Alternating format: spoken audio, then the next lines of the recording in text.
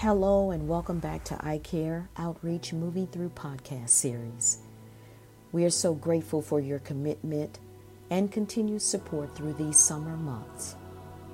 Once again, Pastor Rob Turner, educator and founder of iCare Outreach, located in downtown Bridgeport, Connecticut, will continue his series titled Restorative Authority, extracting from the Old Testament book of Nehemiah.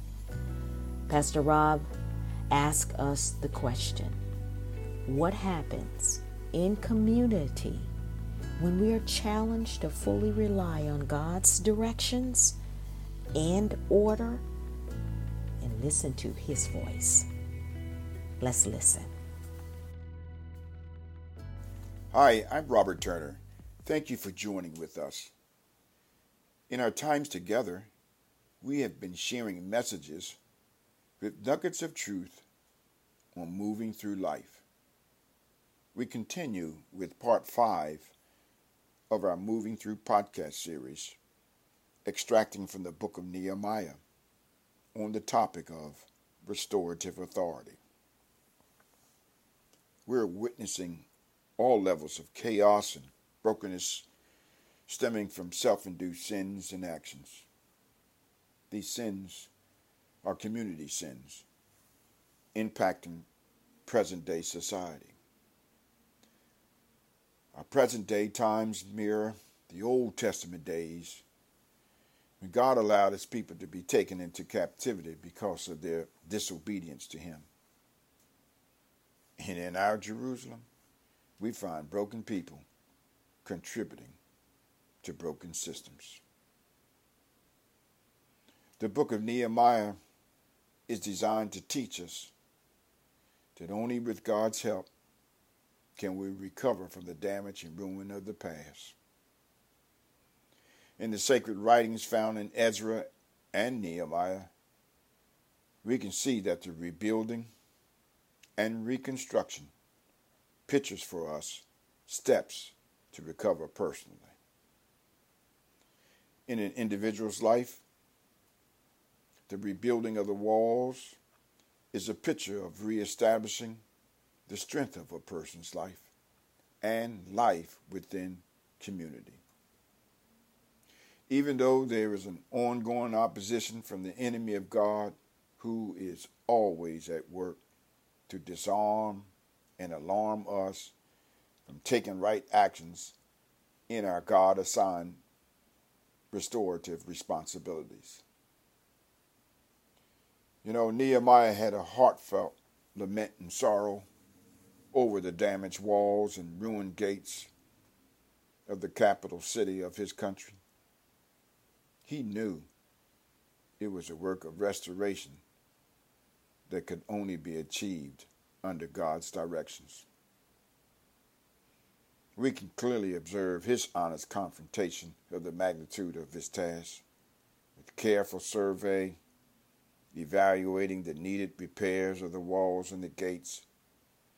He had conviction, despite all opposition, to his organizing and sharing the labor of this great project. You see, we are challenged to rely on God's direction and listen to Him as we are moving through. Many are trusting and relying on the human government and rules of order rather than the Spirit of Christ. Though Nehemiah had an important office in the king's court as the king's cupbearer, his heart was with God and His people in Jerusalem. Let's examine God's order of restorative authority. Well, in Ezra emphasis is upon the rebuilding of the temple. In Nehemiah, emphasis is upon the rebuilding of the walls of the city of Jerusalem after the temple is built. In Ezra, we note the religious aspect of the return. In Nehemiah, there is the political aspect of the return.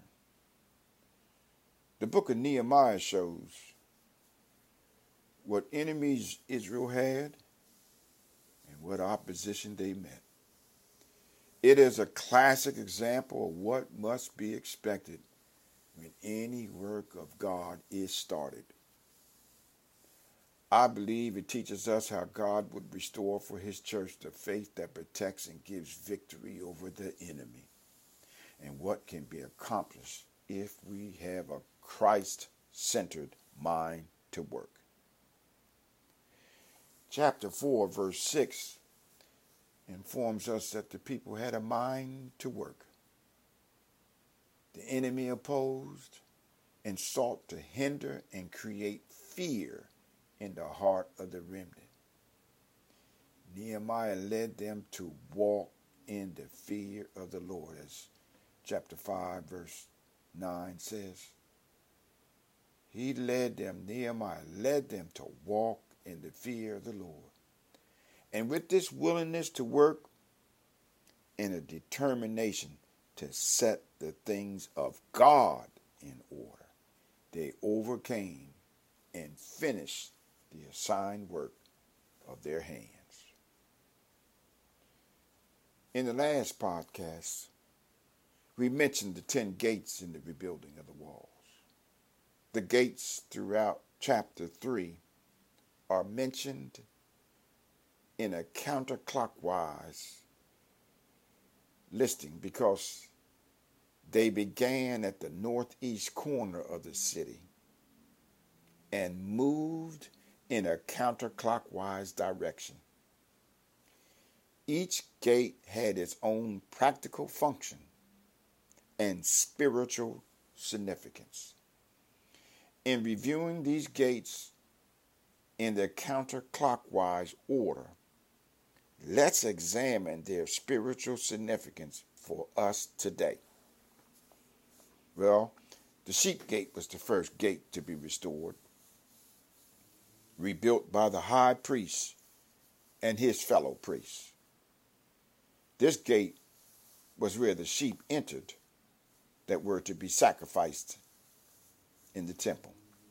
It speaks to us of Christ as the Lamb of God, the cross. Next was the fish gate, and it speaks to us of our need to immediately become fishers of men. Next, the old gate, and it speaks to us of the old paths and the God ways wherein we should walk and find rest to our souls. Next, the valley gate speaks to us humility and trials, a willingness to take a lowly place in Christ's service.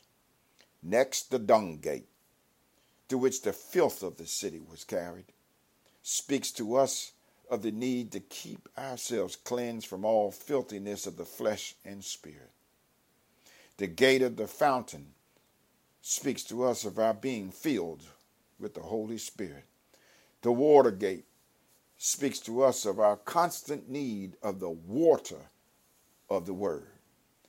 And next to it, the horse gate. Well, the horse is a symbol of war. And this gate speaks to us of our need to be good soldiers of Christ and to fight the good fight. The east gate speaks to us of Christ's return. As the bright morning star, the sun of righteousness will rise with healing in his wings, coming for his own. And regarding the gate Mifkah, this gate means assignment or appointment in a designated spot. It could have been the gate where the elders of the city sat in judgment upon matters. Well, it speaks to us of two assignments or appointments for the believer. One at the judgment seat of Christ, we find in 2 Corinthians 5:10, and the other to reign with him upon the earth, Revelations 5, verse 10. It is interesting to note, in repairing the gate Mifkah and its section of the wall to the corner, that we come back to the sheep gate. Since the sheep gate stands for the cross, God wants us as believers to never forget that we were once purged from our old sins, sinners saved by his grace. 2 Peter 1:9. The completion of the wall in Nehemiah chapter 6, verse 16 may typify the victory that comes when we submit ourselves to God. Nehemiah's prayer life and the rebuilding of the city wall reveals the need to constantly seek God from start to finish in everything we are assigned by him. Nehemiah in chapter 1, verse 4, he began his work in prayer. In chapter 4, verse 9, we find he continued his work in prayer. In chapter 13, verse 31, we read that he did not cease to pray at the end of his work. Chapter 6, verses 15 to 16 reads, the wall was finally finished in 52 days after we had begun. When our enemies and the surrounding nations heard about it, they were frightened and humiliated. They realized that this work had been done with the help of our God.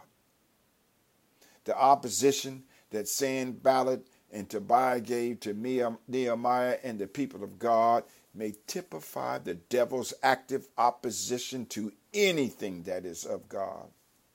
1 Peter 5:8. So they, the priests, and the people repaired and built the walls and gates. They joined together as community with one mind. They realized that this work had to have been done with the help of God. We must examine ourselves. Are we listening to God's counsel in these times? We can find ourselves overreacting to the spirit of darkness rather than yielding to God's voice through prayer and repentance. The breaches and cracks are exposed. And we all have a part, that is, a work to engage in repairing the gates and walls in these critical days. And it is a right now time for each of us to do our part despite the evil one.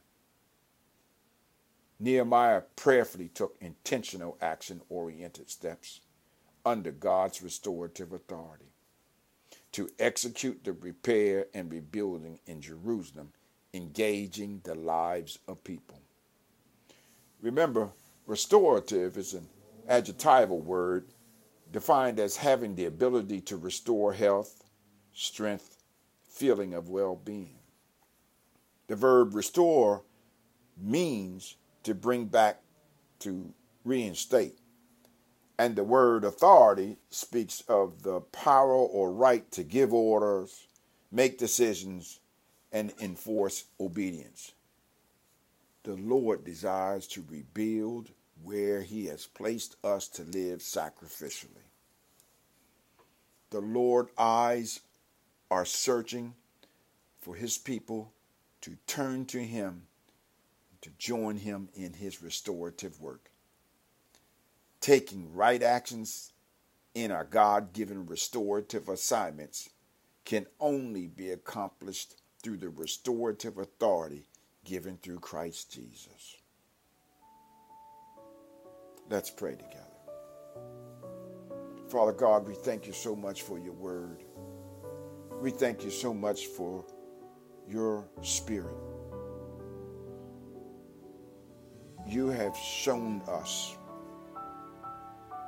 that we have restorative assignments in a time such as this. And you are clear, you've made it very clear that we can only do it under the restorative authority your restorative authority, the restorative authority through Christ Jesus. And apart from our yielding and humbling ourselves under your mighty hand, we will be dormant. So I pray, Lord, for rising up in these times, and that we engage with one mind to do the work that you've called us to do in a time such as this. We thank you. We ask for forgiveness of our sins, strength. In Jesus' name, amen.